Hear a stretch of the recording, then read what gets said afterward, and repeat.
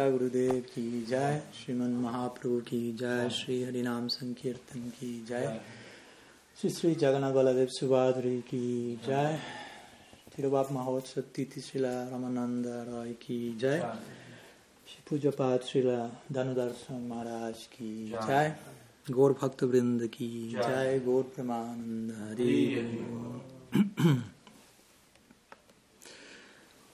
So, good afternoon to all of you. My pranam.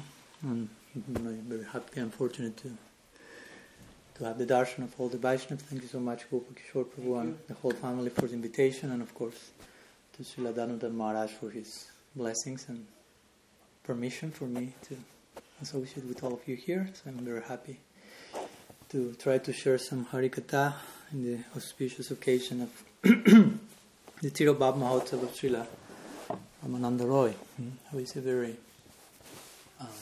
important personality for us as Gaudiya Vaishnavas, and in Gaur Lila, one of the most crucial associates.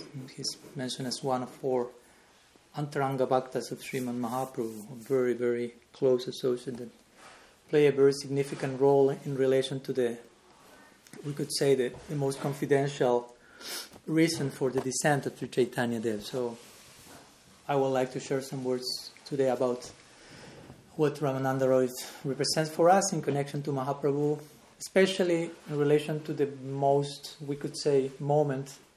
important moment between the two of them that we sometimes refer to as Ramananda Samvad, or the conversation that took place between Ramananda Raya and Sri Chaitanya Dev in Godavari, South India. So, but before reaching the south, it all began in Jagannath Puri, actually a little bit northern, since we are here in Jagannath Mandir, Vipralamba Kshetra. We have an embassy here in Nilachal, so let's begin there, because we are here. So we know Mahaprabhu Sri Chaitanya Dev, he established his headquarters in Jagannath Puri by the wise advice of Mother Sachi. Mother knows best, and they say. So when Mahaprabhu was telling to her, okay, in a moment of madness, I accepted this sannyas, so what should I do now? I can go back with you home. No? But Sachi, he was concerned about what the world will think of my boy. I don't want him to be seen as a mama's boy coming back home after accepted sannyas. You can imagine. I accept sannyas and call my mom, sorry, I made a mistake, I go back home tomorrow. So, not mamachari, no, in this case.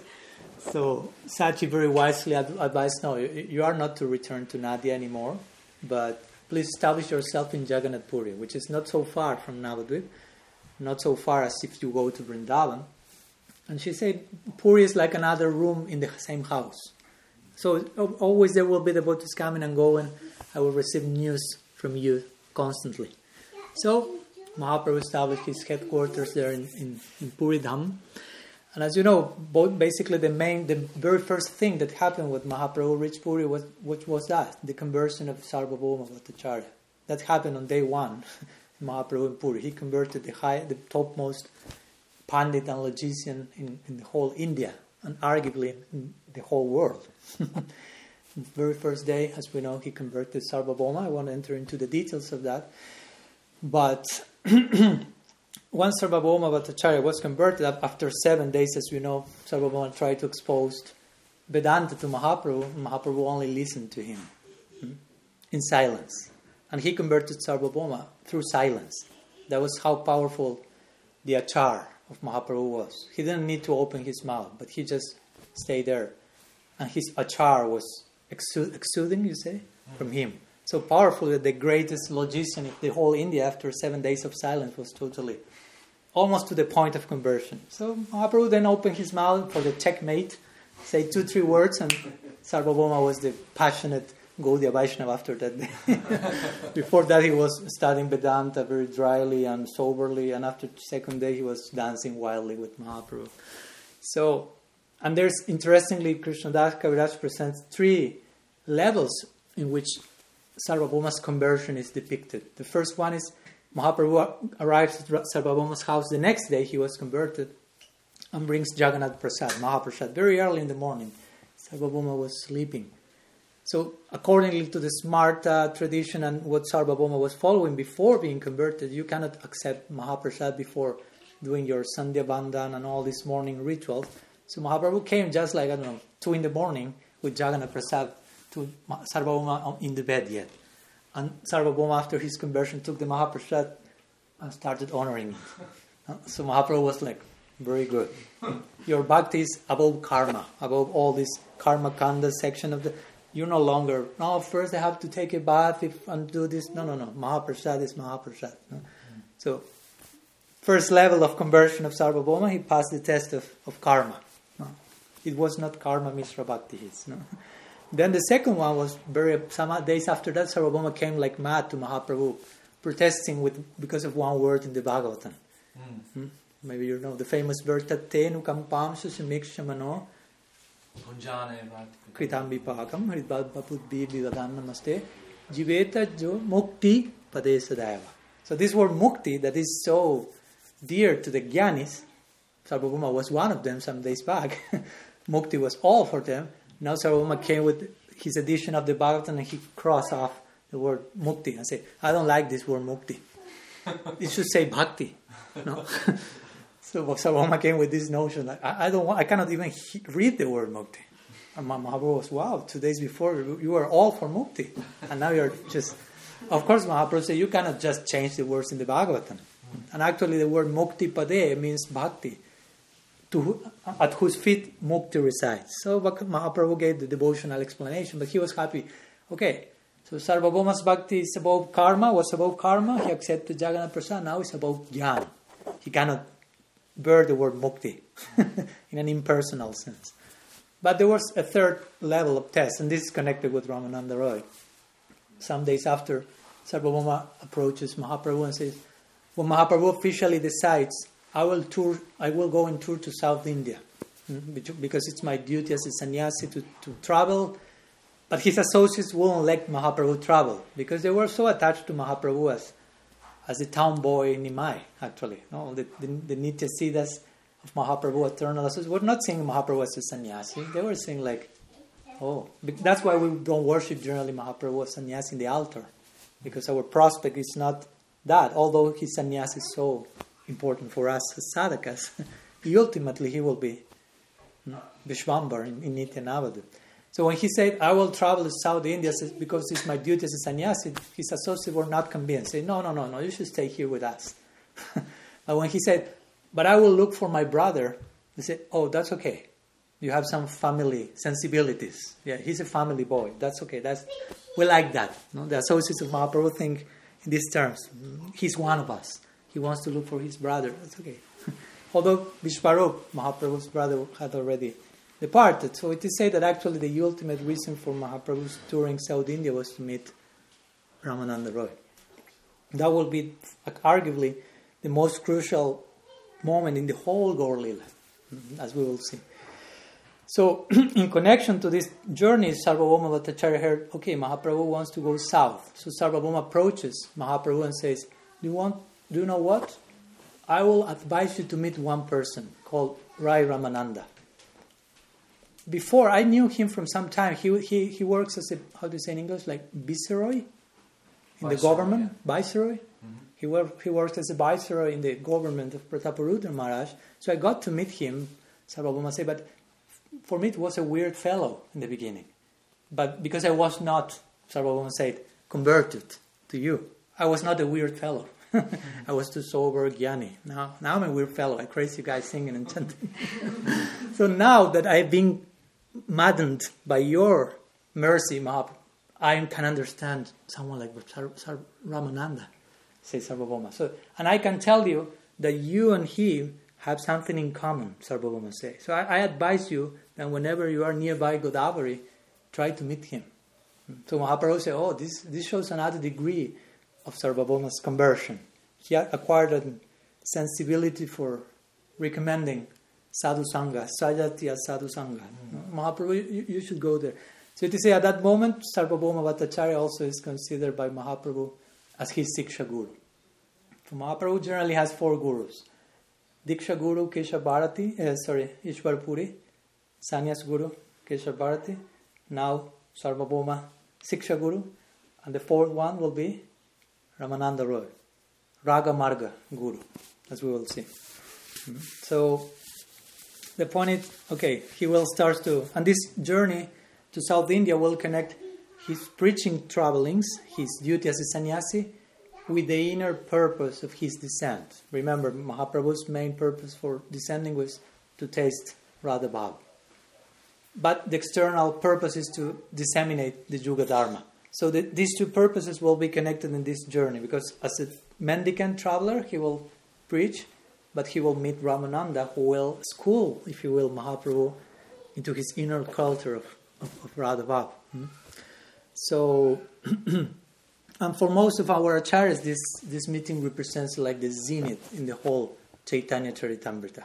The very, very zenith. Interestingly, Srila Prabhupada, maybe you know about this, but he wrote a longer, let's say, book, I would say, about Mahaprabhu, but one big part of it, and it was called In Search of the Ultimate Goal of Life. Bhakti Gaurav Narasingha Maharaj, he published that because he found this text in one trunk, you say, of Prabhupada's writings in the Radha Damodar temple. He wrote that in 1959, 1 year after accepting sannyas, still in Vrindavan before reaching West. So he wrote the whole Ramananda Sambad in his own words, and he called it In Search of the Ultimate Goal of Life. So you can imagine it was something important for him. And it was there at the background of the whole campaign he started then. So now we described a little bit the stage in Puri. So now from Puri, let's go south. Before going up, before reaching the zenith of Brajalila, we have to go down.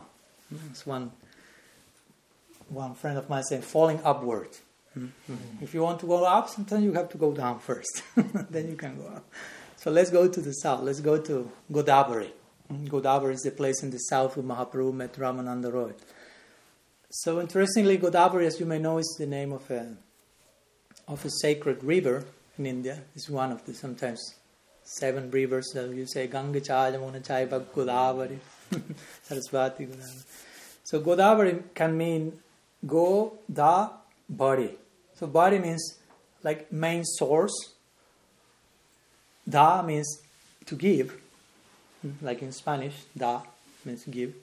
And go in this case means water. So Go-da-bari could mean one of the main sources of water. Yeah, it's a river. Okay, one of the main. But also, if you take the word go as Veda, as you can, Govinda has to do with also the Veda. Godavari, Srila Siddhar Maharaj says, is that place at which the highest conception, body, bottom, the highest conception of the Veda, Go-da, is being presented. And the ultimate converging point of Gaudiya Vedanta, which will be the conversation between Mahaprabhu and Roy Ramananda. It will reach a zenith, and will be the Godavari, the highest reaching point of the Veda. So the whole Veda converges into this Godavari. So, to make a long story relatively short, we know that eventually Mahaprabhu reaches Godavari and he meets Ramananda for the first time. So Ramananda was a Grihastha. He was born in Sudra Varna, interestingly. He was a viceroy. On the other side of the scale, you have Mahaprabhu as a sannyasi, as a Brahmin. So if you really measure the social implications of that, generally at those times those people won't be mixing with each other. But this was not the case. To say that right at the moment where Mahaprabhu saw Ramananda Roy, of course, again, here we have Krishna himself and, as we will see, Vishaka Gopi ultimately. So re-encountering in the new Leela. So they see themselves and they start to embrace each other and to cry profusely and to pass out eventually. And Ramananda was being carried in palanquin. He was a renowned person in government. So suddenly all the people who were carrying him were like, what's going on between these two? I mean, he's a Sudra, he's a sannyasi. What's a sannyasi embracing a non-Brahmin? If you travel in time and measure the social implication of that was really making a statement about what Mahaprabhu's dispensation is about. Sarva dharmam parityaja, in one sense. We override Varnashram in one sense, as we will see, in one sense. No? As we will see, Mahaprabhu will say, Ramananda will say to Mahaprabhu, Kiba Vipra Kiba Nyasi Sudra Kininai. Say Krishna Tattva, say Guru Hai. I don't care if we are a sannyasi, if one is a Brahmin or this, and all these are upadhis, strictly speaking. All these are designations. Of course, we offer proper regard, sannyasi, this, but eventually that's an upadhi. I'm a sannyasi, and I'm to transcend my sannyasashram at one point. It doesn't mean I will break my vows. No, I won't go below, but I have to go beyond this. Mahaprabhu himself said, I'm not sannyasi, I'm not Brahmin, I'm not this, I'm not that. Gopi Bhartu Padakamala, you're das, and that. That's my ultimate designation. Sarvopadi vinirmuktam. We have to totally transcend all sense of upadi. Of course, as we will see, in a healthy way, not in a dysfunctional way. Like you have to transcend, and transcendence means, for me at least, is integration, not dismissal, because we sometimes got the wrong idea of rejecting stuff and becoming hard-hearted in the name of being transcendental. And instead of becoming devotional human beings, we become, I don't know what. We would like to be devotional superheroes, but first become a devotional human being. That's much more becoming. So, the point is that the two of them found themselves on this so-called Sudra, again, so-called Sudra. Ramananda Raya was actually Vishaka Gopi, appearing in the Gaur Lila as what sometimes is called, Ramananda Raya is depicted sometimes as a Sahaja Vaishnava. So that's an interesting point, because some people say, he was a Sahaja. Sahaja, you know this word. It refers to those who take things cheaply, if you will. The word Sahaja means actually natural or spontaneous. And that's why Bhaktisiddhanta Saraswati Thakur expressed himself in terms of Prakrita Sahaja, which means takes things natural in a mundane way. So you end up imitating the Leelas of Radha and Krishna and degrading yourself in the name of the high good things, so unbecoming. But Ramananda was an aprakrita sahaja. So the gopis are called sahajas in the Chaitanya Charitamrita, because sahaja means someone who does someone spontaneously. It's not a problem with the word sahaja in itself. If you are doing that spontaneously, really. So aprakrita sahaja means it seems prakrita, it seems mundane, but it's aprakrita, which means supra-transcendental. So someone like this was Ramananda Raya. And sometimes he was found teaching the Devadasis in Jagannath Puri how to dance for Jagannath, and sometimes he will touch the body of the ladies in order to teach them how to do that. And of course this may seem like, what's going on here?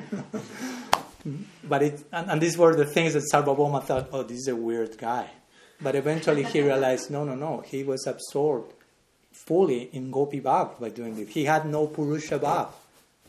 He had no male sensibilities by doing that. I mean, you cannot just imitate that. You go to hell, basically. But he was able to be fully immersed there. So one side we have this so-called Sudra being actually an Aprakrita Sahaja, being Visakha Gopi, and this so-called sannyasi is Krishna himself trying to culture the mood of Radha. He says so-called in the sense that they are much more than what it seems. So this will be a very crucial moment, because Mahaprabhu will be systematically schooled by Ramananda Raya about how to culture Radha Bhav, the main purpose for his descent. And a byproduct of which is the dissemination of the Juga Dharma. To say that Mahaprabhu was so full in himself, right? Yeah. That it started to overflow, and that started to sprinkle others. And that became his dissemination in this age. That's real, as we spoke the other day with Damodar Maharaj. That's real achar and prachar. Prachar implies achar. The word achar is inside the word prachar. Interestingly, pra-achar means a special type of achar. We call preaching sometimes, but actually means prachar, which means you behave in a certain way, that becomes immediately like contagious, epidemic. Some people will say Mahaprabhu was, some Indologist historians will say Mahaprabhu was an epileptic. That's the maximum praise they have to say. He was an epileptic who went mad at the end and died. But we have our proof why he was not an epileptic, because epilepsy is not contagious. But whatever Mahaprabhu exhibited was contagious. People just look at him crying, start to cry. Swooning, this followed as well. So that's not epilepsy. It's an epidemic, but not epilepsy. It's not coronavirus, but it's coronavirus. That's the real one, coronavirus. We want that. So, well, the point is that Mahaprabhu's culture of his main purpose for his descent officially starts to, if you will, begin here systematically in this point of conversation with Ramananda, or Ramananda Sambad. Sambad means conversation. It's the highest type of dialogue. You have how do you call it? Jalpa Vitanda. Sambad, Jalpa, and Vitanda. Vitanda means this so-called conversation where the two parties only want to defeat each other, and they are screaming and don't let the other person speak. Just enter Facebook and you have an example of that. They have you. That's more tamasic in nature. It's so-called conversation. Then you have Jalpa, which means I politely let you speak, but I'm actually waiting for my turn to say my thing, my stuff. I don't care what you're saying, but I'm diplomatic, so yeah, you can speak. And you're looking at the watch like, when's my turn? And Bada or Sambad, it means that conversation where both parties are interested in truth. I don't want to defeat you. I want truth to defeat us, if you will, to reign over us. I want truth to be victorious. So no matter if you are the winner, I am the winner, truth is the winner. So Sambad has to do with that spirit of exchange. And that we find in the Bhagavad Gita. Generally that happens between teacher and student, also sometimes between equals.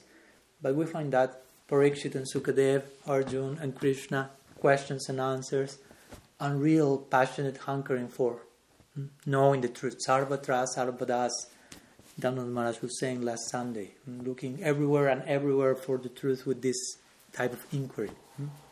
So, this Ramananda Sambad is, I will say, the very essence of the whole Chaitanya Charitamrita. If you take out the Ramananda Sambad from Chaitanya Charitamrita, I don't want to say it becomes useless because it's too heavy to say it, but something like that. Because, and Brahmacharya have said that, like in the same way you take the Mahabharata and you take out the Bhagavad Gita, Mahabharata doesn't stand any longer. Because the whole other parts of the Mahabharata, the intrigue, the politics, the romance, all this relativity to catch our attention and put it on the edge of our seats. What's next? The idea is that you read Bhagavad Gita. And that was the whole purpose of the whole Mahabharata. So similarly, the Ramananda Sambad is like the Bhagavad Gita of the Gaur Lila. So the whole Chaitanya Charitamrita is there to that crucial point, that entry point. And because of that, Mahaprabhu compared Ramananda Roy to Arjuna. He said, oh, your father, Bhavananda Roy, is Pandu, and you are Arjuna. Like implying, now we will speak about that a little bit, because I already said Ramananda Roy was Visakha. Now I'm saying it's Arjuna. And there are some other identities there as well. So the point why he's saying you are Arjuna, not necessarily because he is Arjuna in every sense of the term, but because the particular exchange he had with Mahaprabhu in this conversation is very similar to Krishna and Arjuna speaking in the Gita. Sometimes, I don't know, Haridas Thakur, he's considered Brahma. But sometimes he's compared to Prahlad Maharaj. But it's not that he is Prahlad Maharaj. But why he's compared to Prahlad? Because Prahlad was beaten and tried to be killed so many times. Haridas Thakur went through similar experiences. So with that type of idea in mind, sometimes the acharyas compare one with the other. So in this sense, we could say, if we want to take Ramananda as Arjuna following this comparison, we'll say, okay, Krishna spoke the Bhagavad Gita to Arjuna and wanted to know, did Arjuna really understood the ultimate essence of the Gita? So now, as Mahaprabhu, he's testing Arjuna. Let's see how much you understood from the time we spoke the Bhagavad Gita. So now you will instruct and I will hear. The roles are inverted. Krishna Mahaprabhu is the pupil and he will tell Ramananda, you speak. Let's see how much you... Not like the teachers sometimes tells the student, you give the class today. No? And we will see Arjuna understood pretty well. The reach of the Ramananda Sambhava is really very, very high. So, Mahaprabhu will inquire from Ramananda Roy, interestingly. He will put himself in the role of a student again. Ramananda will act as Mahaprabhu's Raga Marga Guru. And will tell him, please instruct me about Sadhya, Sadhana, Tattva. The truth about Sadhya and Sadhana. Sadhana means the means, and Sadhya means that which is to be attained through sadhana. The means and the goal, basically. So speak about those things, which is the goal, the ultimate goal of life, and how to attain it. And he says, whatever you say, support it with Shastra, which is an important point. Just do not start to speak whatever you feel, if you will. But it has to be proven with Shastra. Shastra is there is the consensus for speaking about transcendence for us Gaudiyas is, let's go to Revelation, what Revelation is saying, Shabda Praman. Our faith should be rooted in Shastra. Rupa Goswami says, Shastriya Shraddha. No Lokika Shraddha. Lokika Shraddha means like sentimental faith. I have some faith, but it's not rooted in Shastra, in what Revelation says. So the question is, it's rooted in what? I don't know, but the idea is that faith should be rooted in Revelation, basically. We will be connected on firm ground there. I have faith on what the sacred texts are saying. And on that basis, my faith is built. So Mahaprabhu invited Ramananda to speak in these terms, and Ramananda starts to present different options of the ultimate goal. And Mahaprabhu will say, Eho Bahya, which means that's like superficial, external. Agi kaha ar, go further, like augment that truth. Tell me more. So I will be brief. I briefly touch on some of the things that Ramananda said. This will require like a series of, 3 lifetimes or something. Not even 3 weeks or 3 days. There's so much to unpack. But interestingly, the very first thing that Ramananda will propose when Mahaprabhu says, okay, what's the goal of life and how to attain it? He will say, Varnashram Dharma. He will quote one verse from the Vishnu Purana, which generally extols the glories of Varnashram. And of course, Mahaprabhu will say, that's superficial, continue. But there is some important point in this connection. Okay, we say, Varnashram was the immediate thing that Ramananda suggested, like implying, even though this is not the goal of life, we need to go through this in order to reach the goal of life, maybe in the very beginning. And Varnashram means, of course, Varnashram is not something that is operative in nowadays society. It's not that the whole world is being ruled by this type of system, but nonetheless the very essence of the system remains. I mean, there is natures in people, there is occupational tendencies. People were more inclined towards intellectual fields, mercantile, you say, areas, laborer and blah, blah, blah. So still those natures are there. It's not that have disappeared. So it's important that we integrate our humanity. My Guru Maharaj will speak in terms of horizontal development. Now, we want vertical development. We want to go to transcendence. But in order to reach there, we need some horizontal development also. We need to have firm ground on this world as well. Because I can tell you, okay, the goal of life is to, whatever, as we all say, to develop Braja Prem. Okay, but if I don't know where I will sleep this night, probably I first need to solve that first before thinking about such a thing.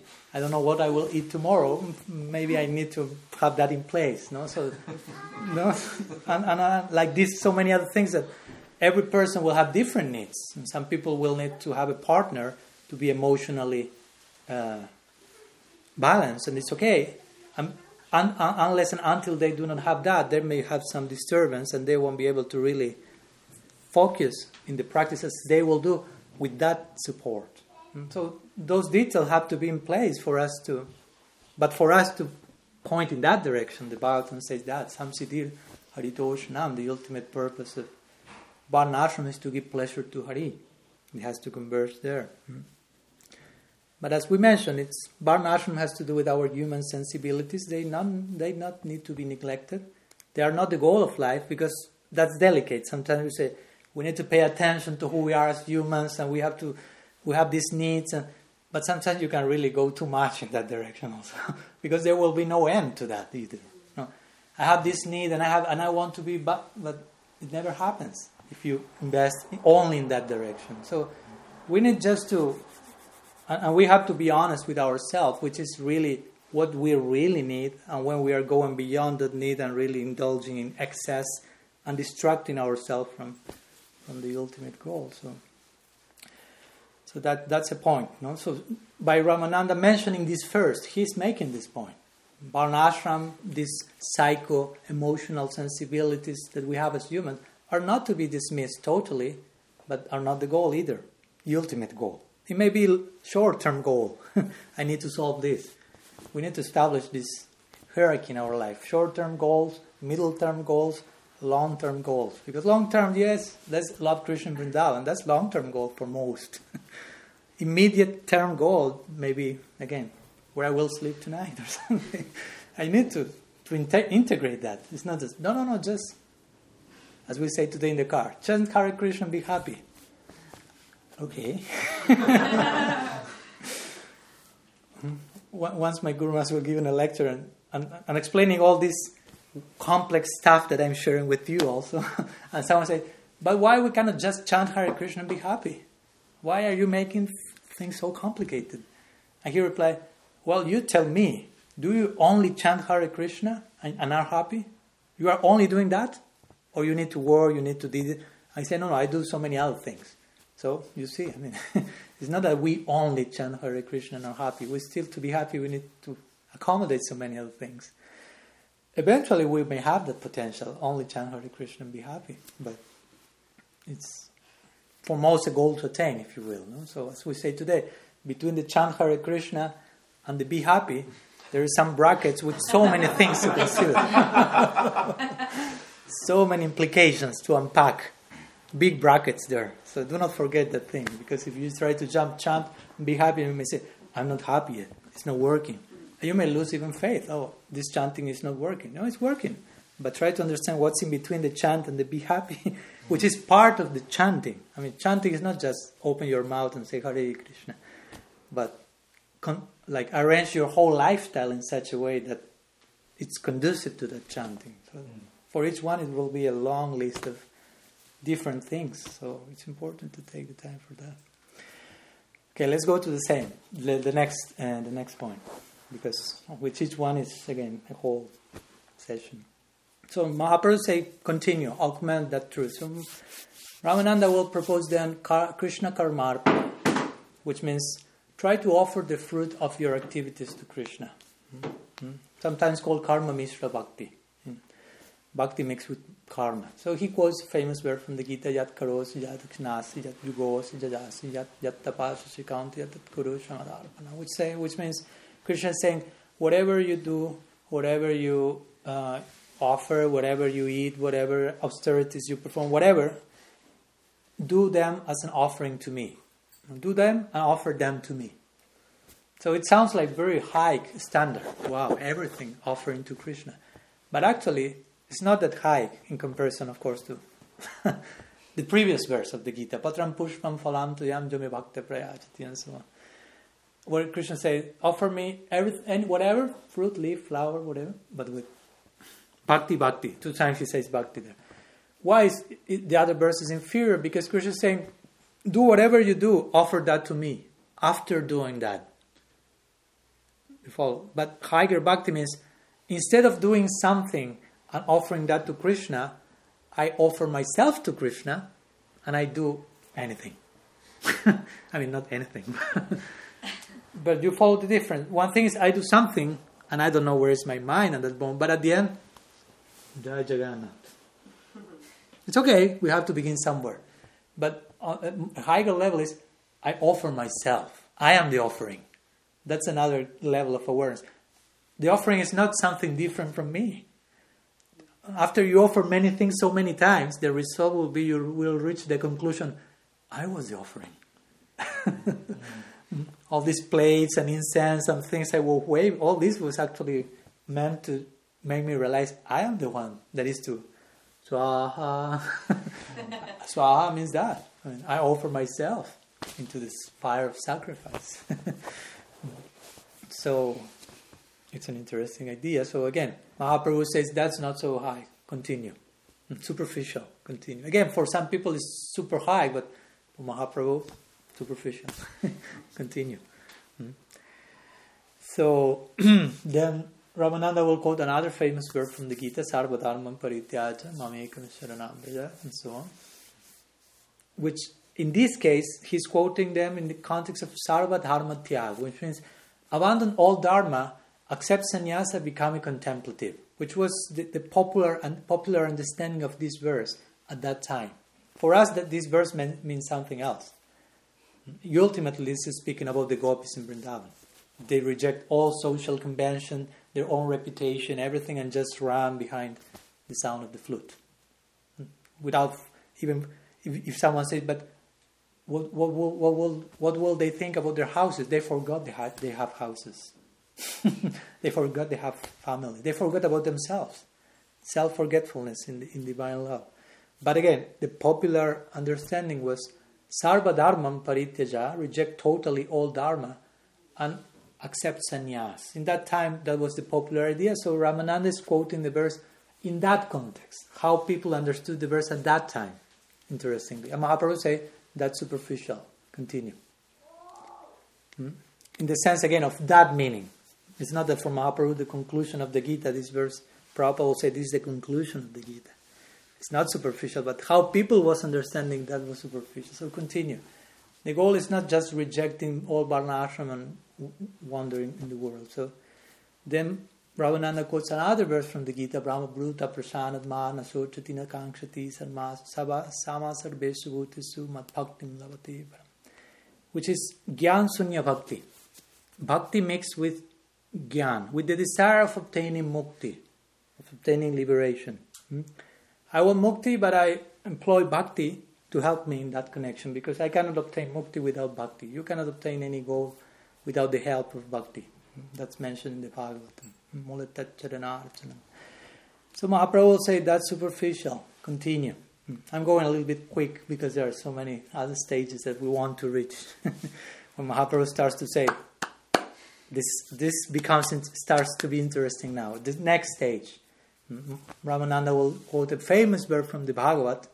Now we turn to the Bhagavat. So Ramananda will say, Gyan prayasa udapasya namanta eva jivanti sammukaritam bhavadiya vartam stanestita srutigatam tanubar manodvi je prayasu jitaito priyasitra isiloki. So here Ramananda Raya proposes Gyan Sunya Bhakti, which means bhakti free from all gyan, free from all desire of mukti, of liberation, bhakti for bhakti's sake. That's an important point. I'm not worshipping Krishna for even getting freed from samsara. Bhaktivinoda Thakur calls, if your bhakti points to mukti, he even makes a point, that's an anartha to be eradicated. When he presents the different anarthas in Bhajan Rahasya, so one of them is desire for mukti. And he doesn't necessarily mean mukti in an impersonal way, any type of mukti. He says, in our school, still that's a separate desire. I want something. I want mukti. So I want. No, I'm interested in what you want. I remember once one devotee approached Bhakti Gaura Narasingha Maharaj and said, Guru Maharaj, yes, I want to tell you something. Yes, tell me. I want... Stop. No. Wrongly formulated the sentence. Begin again. You won't go to the higher plane with... I want. But the question, my question will be, what do you want? How can I serve? Kinkara. That's the very word kinkara. As Mahaprabhu says, Aji Nanda Tanoya Kinkara. Kinkara means servant, but Kinkara means Kim Karomi. Kim Kara means Kim what? Kara, do. What can I do? That's very nice how Sanskrit works. The word servant etymologically means, what can I do? That is this disposition of a servant. How can I serve you today? That's the only question. Prabhupada once say that. That's the only question the disciple has for the Guru. How can I serve you? Of course, there are many other questions, but all of them inside that question. Because if I make some question outside of the context of how can I serve you, why you are making that question? Out of curiosity, just to entertain your intellect a little bit. It all should converge in how can I serve you better and better. So here Ramananda presents this idea: bhakti for bhakti's sake, not interested even in liberation. So Mahaprabhu says, okay, now we are going somewhere. Till this point Mahaprabhu is saying superficial, reject, continue, superficial. Now Ramananda says, reject gyam prayasa udapasya, totally rejecting the search for mukti through gyam. We engage in bhakti. Okay, that's nice. Elaborate on that foundation. That's a good foundation. Let's go on. So now Ramananda will turn to Prem Bhakti. And he will quote a very nice verse from Srila Rupa Goswami's Padyavali. Krishna bhakti rasa bhavitamati kriyatam yadikutopi labhyate tatra laulyam apya kalam molyam janma koti sukritarna labhyate. Srila Prabhupada, this is a very nice verse, which Srila Prabhupada liked so much. Actually, we say that the other day. When I named my society, International Society for Krishna Consciousness, the concept Krishna Consciousness that was so much used by him came from this verse, he said. Came from this first line especially.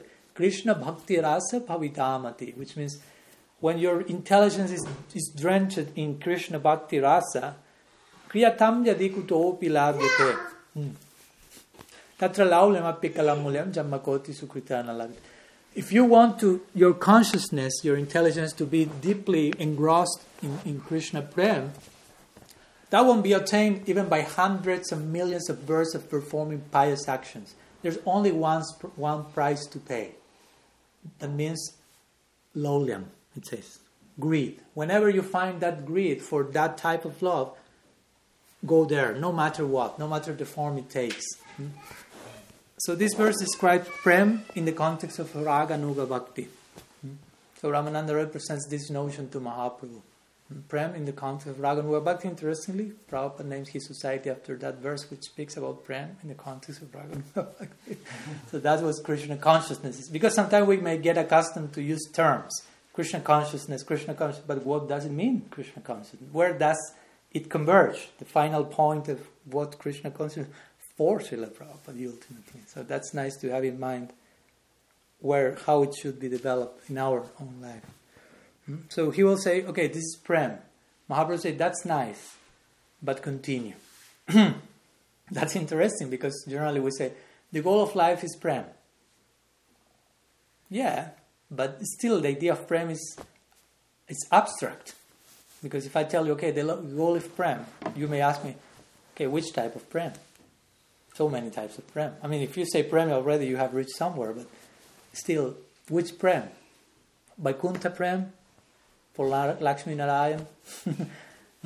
Prem like the one Hanuman has from Ram in Ajodhya? And someone said, no. Prem for Krishna Prem. Okay, so I will ask you, which type of Krishna Prem? Which Krishna? Krishna Vrindavan, Mathura, Dwarka. I mean, you have all these destinies, these possibilities. All of them correspond with the type of Prem.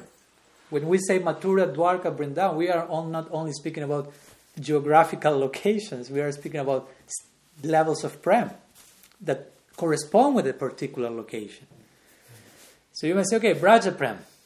Okay, Braja Prem. We are getting somewhere. So which type of Braja Prem? Mahaprabhu came to give mostly Chari Bhav, Dasi, Sakya, Vatsalya, Madhurya. Which of all these four?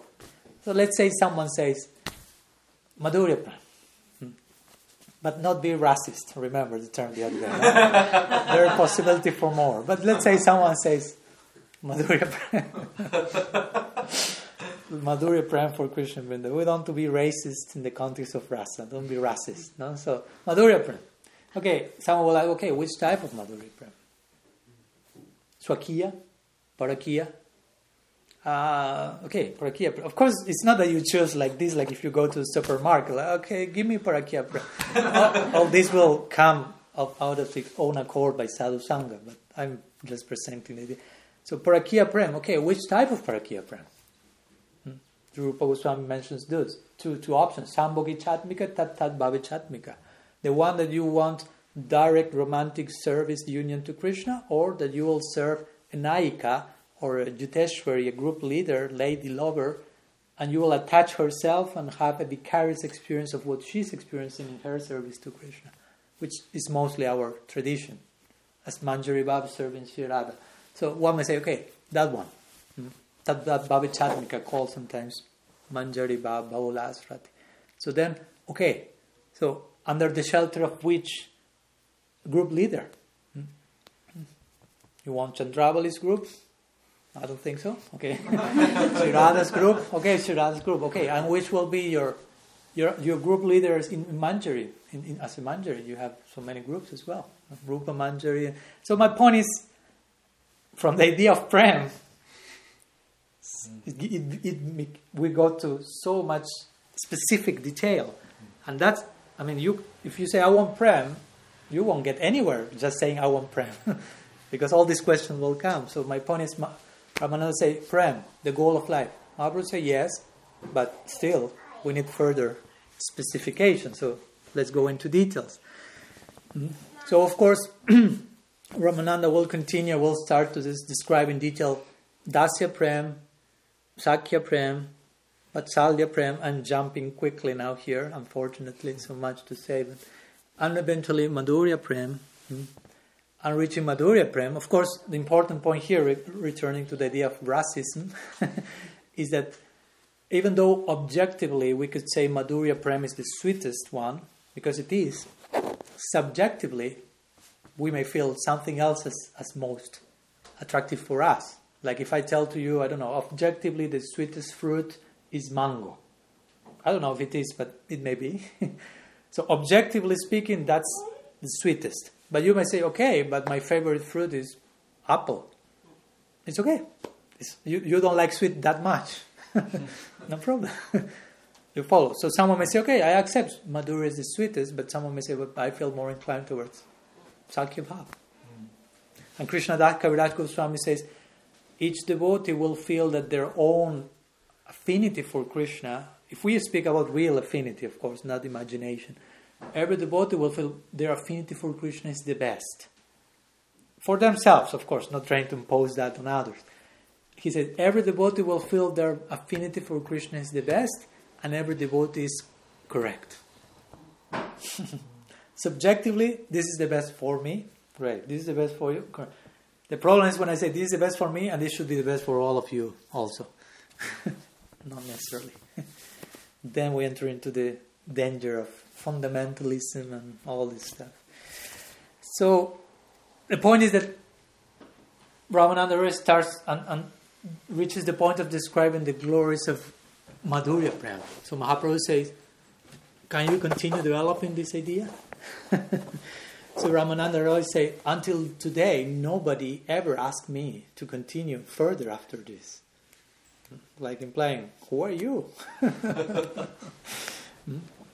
And of course, Ramananda Raya has something to say, and he will continue. Nobody asked me this, and nobody in the religious history asked more than this. But Mahaprabhu is asking.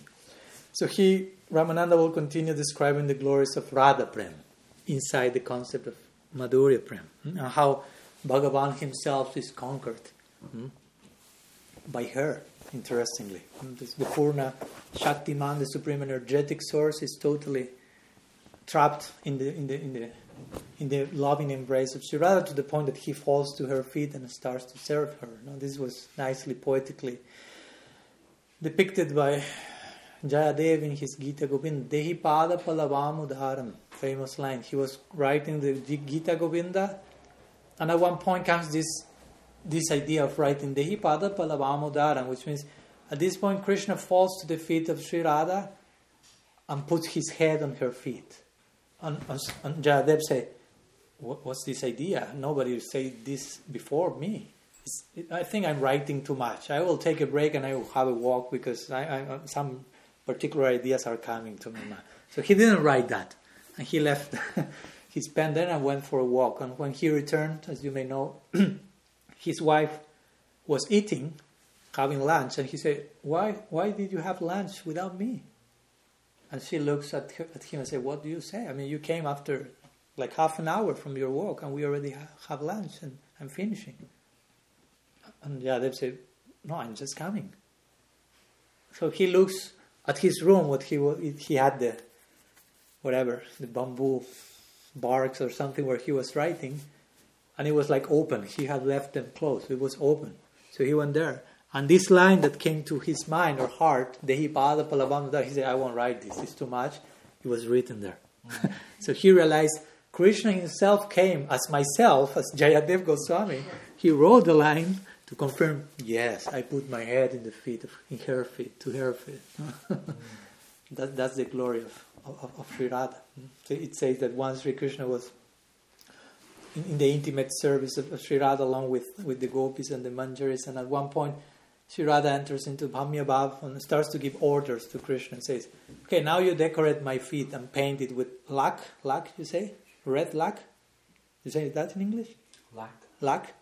This red painting on the feet. Vermilion? Okay, I think they say lac. Maybe I'm mistaken, but well, with that particular ingredient. So Krishna takes like a peacock feather, and with the other extreme of the peacock feathers, he starts like to take the feet of Sri Radha on his feet and starts like to try to write something, but starts to tremble. He cannot do anything. No? And Sri Radha tells to the manjaris, he doesn't know how to do this. He's not good artist. You do it.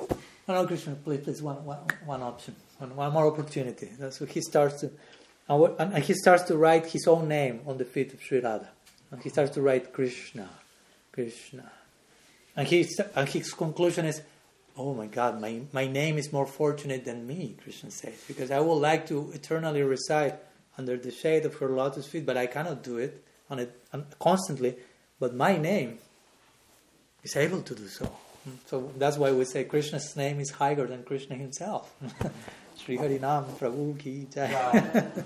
So the point is, going back to the topic, the glories of Radha Prem is established, and then Mahaprabhu starts to, there are some other things in between, and Mahaprabhu says, but can you say something more? Just in case there is something more. And Ramananda says, yes, there is something more. There is something more.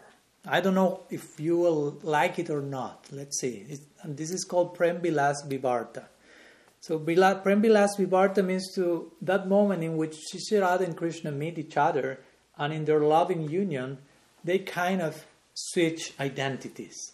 And one is so much identified with the other that Radha starts to feel herself as Krishna, and Krishna starts to feel himself as Radha. And that's described in the Rasa Shastra.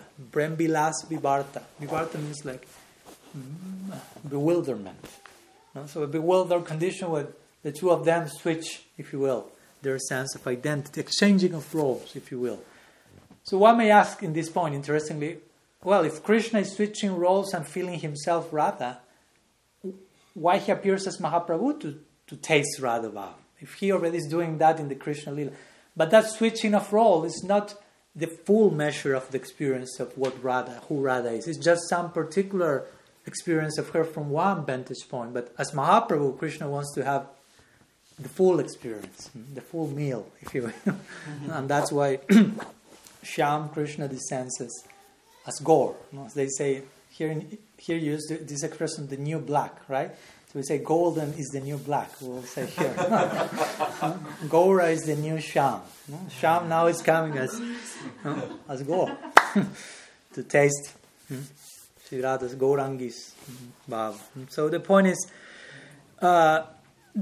this experience, the point is, the feeling in love is we want to become one. Not in a monistic way, but when you love someone, you want to become one with that person. In the ideal, in the interest, and dynamic union. Again, we don't want to lose the identity, but you want to have some kind of union. So Radha and Krishna want to become one, but when they merge, if you will, in each other, Krishna feels himself Radha feels herself Krishna. So still there are two. Love is about becoming one. As my Guru Maharaj will say, if I love you, you and I become we. No? Some unity, we. There's no longer you, I. Kavi Karnapur will say that. He will paraphrase Sri Radharani himself and saying, she will say, those who say, I love you, do not know anything about love. Because if you say, I love you, still they retain these separate two identities. While love has nothing to do with I, you, but try to become we. So the point is, the problem is Radha and Krishna still switch identities, but still there are two. And the whole idea of love is to become one. So when this happens, in the figure of Mahaprabhu, which is Radha and Krishna combined in a particular way. Mahaprabhu Sri Chaitanya, Radha Krishna Nahayanya, Rupa Nugar Janira Jivan. Bhakti Siddhanta Saraswati says. Mahaprabhu Sri Chaitanya is Radha and Krishna combined. And to speak about this, Rupa Nuga Janira Jivana is the life and soul of the Rupa Nugas, of the follower of Sri Rupa Goswami. So when Ramananda was starting to describe this, actually he was exposing Mahaprabhu. He was showing who really Mahaprabhu is. So it is at this moment when Ramananda is reaching the height of his description that Mahaprabhu put his hands on the mouth of Ramananda. Interestingly. Till now Mahaprabhu is saying, tell me more. Shut up. You are speaking too much. This is too much. And that silence spoke louder than millions of mouths, if you will. Gopal Champu describes this silence like the highest state of communication where nothing needs to be said. When there's this intuition that everything is clear, in place, do not ruin the moment saying anything. Already something is being said. And again, of course, in one sense, we could say Mahaprabhu shut the mouth of Ramananda because he was speaking something very high and trying to show with that example, not everyone is prepared for hearing high topics from day one. That's one level of explanation. But another level is the one I mentioned. Mahaprabhu was being exposed and somehow or other he was trying to hide himself from Ramananda, but he was not able. Chaitanya Bhagavat says, the Lord is very able, He's very capable of hiding Himself, but the devotees are very capable of finding Himself and showing where He is, basically. So eventually, of course, the result of this is that Mahaprabhu gave darshan to Ramananda Roy as Radha and Krishna. Mahaprabhu was seeing, Ramananda was seeing Mahaprabhu, and suddenly from that sannyasi came the divine, how do you say in English, duat? Duat, like two. Okay, you get the point. Yeah. So basically he saw this combination of the two. Again, he saw the sannyas. So basically, we could say that originally Mahaprabhu asked Ramananda, speak about the highest goal of life and the way to attain it. And the highest goal of life established ultimately was Mahaprabhu.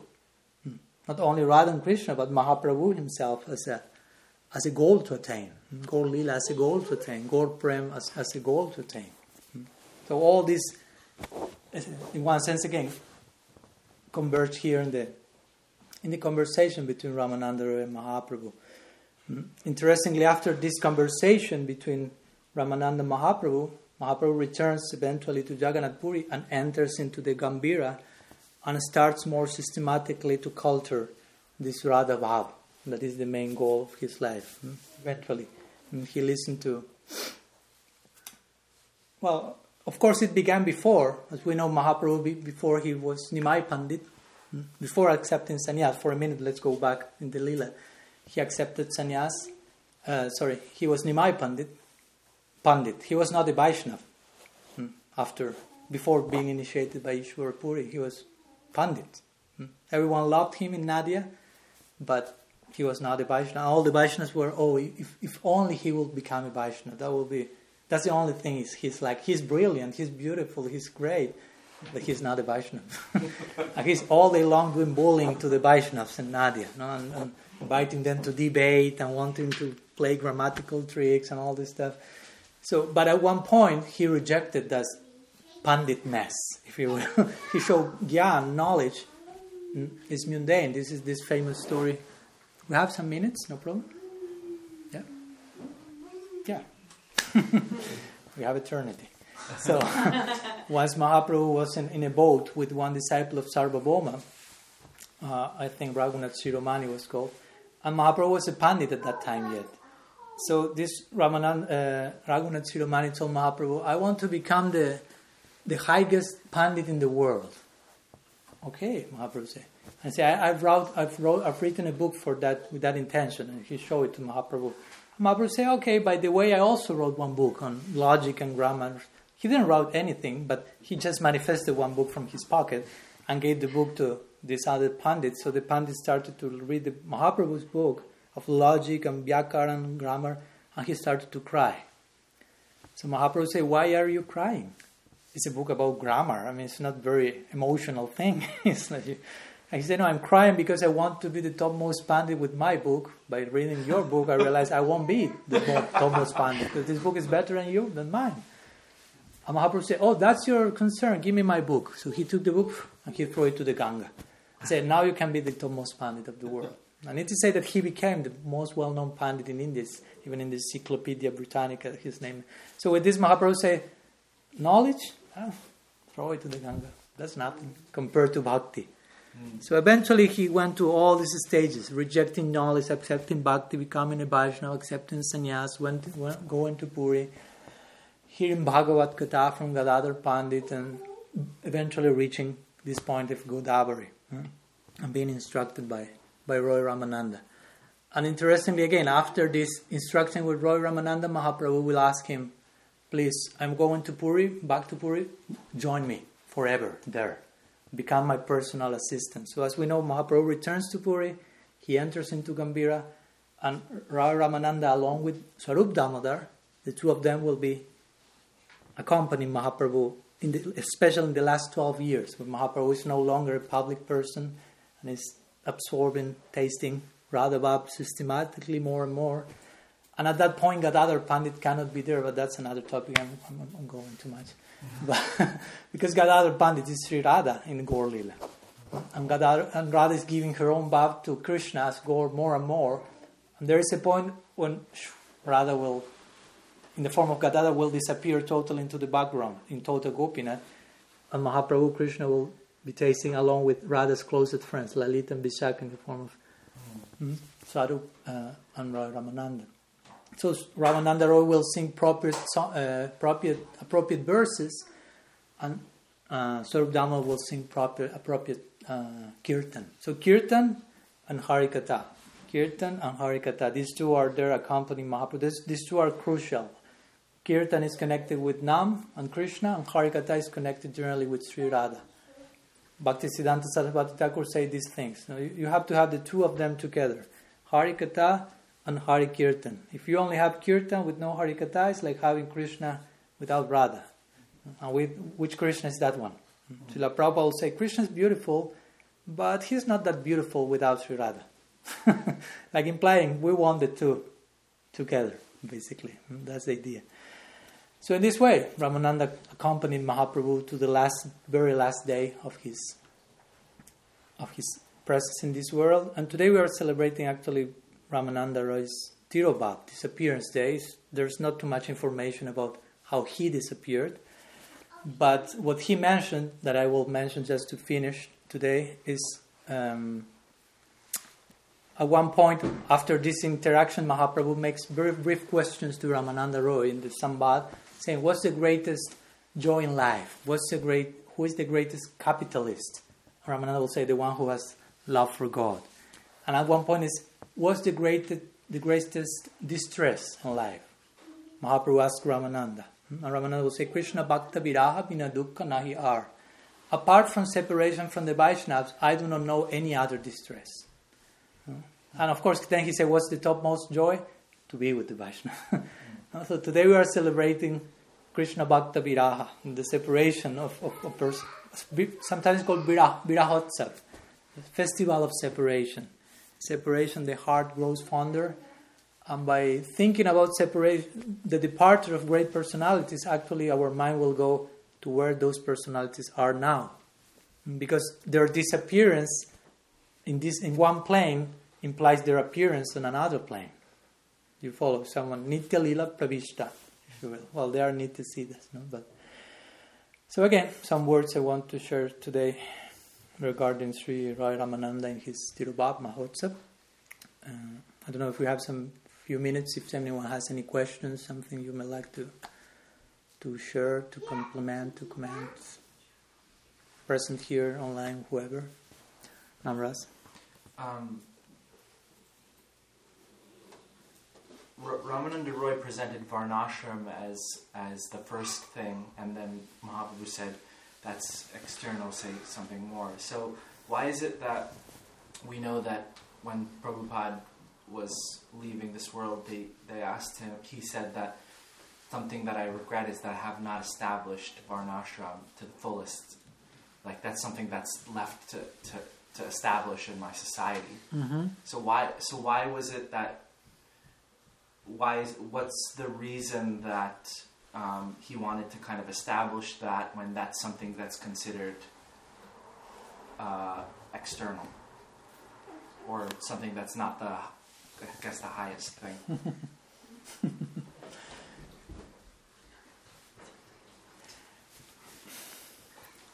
Well, the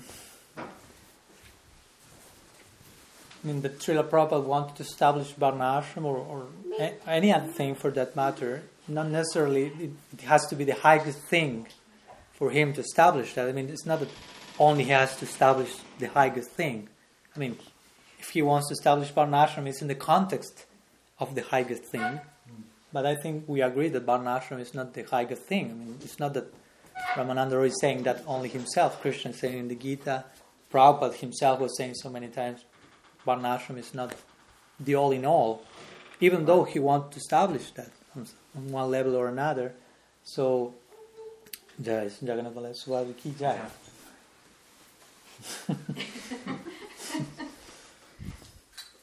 Jai.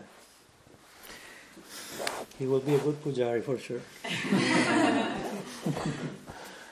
He is already. Further and further. So, my point is what's the most important thing? Sometimes maybe you have read this type of thing, about some compile what Prabhupada say about the most important thing. And there are so many things he say about what's the most important thing, and so many different things he's saying. And you have to understand Desha Kala Patra, time, place, circumstance. He may say the most important thing, is that Varnashram. The most important thing is prasad distribution. The most important thing is book distribution. The most important thing is become pure devotee. And we have to understand who was the audience, which was the moment, and it's not that. For every person, that may be the most important thing at that moment. Do you follow? Immediate, long term, short term, middle term. The most important thing, as was mentioned before, for someone will be where I will sleep tonight. That's not the ultimate prayojan in life, but you need to solve that urgently. So the Acharya may speak strongly about that, like in such a way that you feel this is the all in all. It's not maybe the all in all, but they will make that emphasis because they want you to embrace that idea that you need now. So Prabhupada may have, of course, I'm sure, this is my opinion. You are asking my opinion. I'm not trying to impose this on everyone, but Prabhupada himself, it's not that he always said Varnashram is the topmost thing, and he didn't even say that at that moment. He just said, I regret that I didn't establish that in a more expanded way. And of course we know Prabhupada was... The deities are speaking. That should happen someday. Remember, someday you say, oh, it was my son. No, there was no son. It was the deity speaking. Your archana should progress in that direction. Someday it's like, oh, bring me salt. Yeah, like we spoke the other day. Huh? You have salt. And you'll tell him like Sanatana Goswami, I don't have salt. Yeah. I told you, it's only what I have. So, Prabhupada was a really empowered personality, so I will say that in his empowerment, I mean, he had a very epidemic vision, if you will, of Krishna consciousness, like flooding the whole planetary system, and due to being surcharged with such empowerment. So that took him also to think in terms of, let's bring the whole Varna ashram system back into the world, which maybe in practice now, after so many years, we may realize it may not happen. And it not necessarily has to happen, at least in every single sense of what we think it's a Varna ashram. That's my point. I don't think that Prabhupada was overtly concerned with the external form of how the Varna ashram will, but which is the very essence of the Varna ashram again. We should think in terms, essentially speaking, always. So what's Varna ashram? It means you will be located in society according to your nature. You will have some occupational, how do you say? It's like occupational therapy. According to your nature, you will be engaged in society. According to your Varna, your ashram. That can happen still. Of course, if the whole world becomes Vaishnava, that will be applicable to the whole world. Not necessarily the whole world will become Vaishnava. At least personally, I do not think so. And it shouldn't be a problem. That's another point, because sometimes the devotees may think, unless every single human being on planet Earth becomes a Gaudiya Vaishnava, we are failing. There is something else to achieve. That won't happen. I mean, and I'm not saying that to stop preaching, therefore, I'm not saying that, but the point, Haridas Thakur said that to Mahaprabhu, say, what will happen when all these living entities will become liberated by your grace? Mahaprabhu said, no problem, there are unlimited living entities that will fill again the planet. Like in plain, it will never happen that everyone will free it, everyone will be in Vaikuntha, and the material creation has no meaning anymore. You follow. There are unlimited universes, unlimited jivas, unlimited everything. Of course, it doesn't mean, okay, so let's be lazy and do not try to help anyone. No, it's not that point either. So, I will say that Prabhupada wanted to establish an organized way of starting for his own devotees and disciples to be properly engaged according to their nature and have some orientation in that regard, because we are relatively bewildered in this modern world about what to do. Should I work in this? Should I do that? Even on gender issues, so many levels of identity that need to be integrated for us to be integrated devotees. So I will say that's the essential applications of Varna ashram system. And I wouldn't recommend to become attached to, we have to bring back the glorious old Vedic era and the Varna ashram implemented as it's described in the Rig Veda and whatever. Yeah. And if not, we are failing to I wouldn't take in that way, but I will take the essential meaning and application of the Varna ashram nowadays, because we have to understand 50 years have passed, or a little bit more than from when Prabhupada came. In 50, 60 years, the world has changed so much. And now the world is changing much quicker than in any other time of the history of humanity. Now in 50 years of our times, things change as maybe in 400 years before. 400 years before, things changed like this. Now that same change happens in 20 years. The same level of change.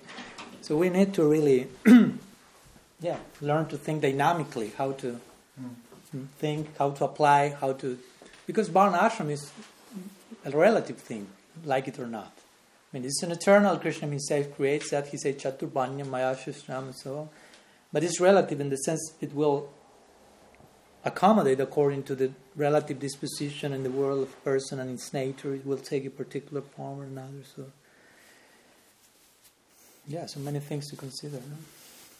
But I will say that basically. Thank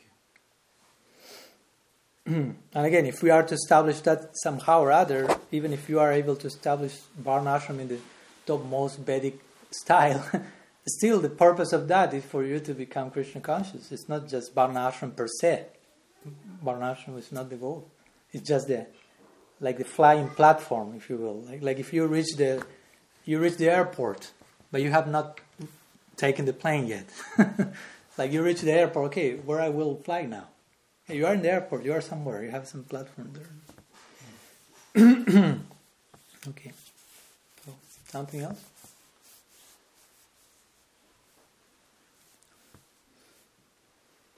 Okay, I think we can leave here. We can do some little kirtan. Yeah, okay. Yeah. Srila Gurudev ki jai, Sriman Mahaprabhu ki jai, Sri Harinam Sankirtan ki jai, Shri Raya Ramananda Tirobhava Mahotsava ki jai, Shri Jagannath Baladev Subhadri ki jai, Srila Dhanudhar Maharaj Swami ki jai, Gaur Bhakta Vrinda ki jai, Gaur Premananda Hari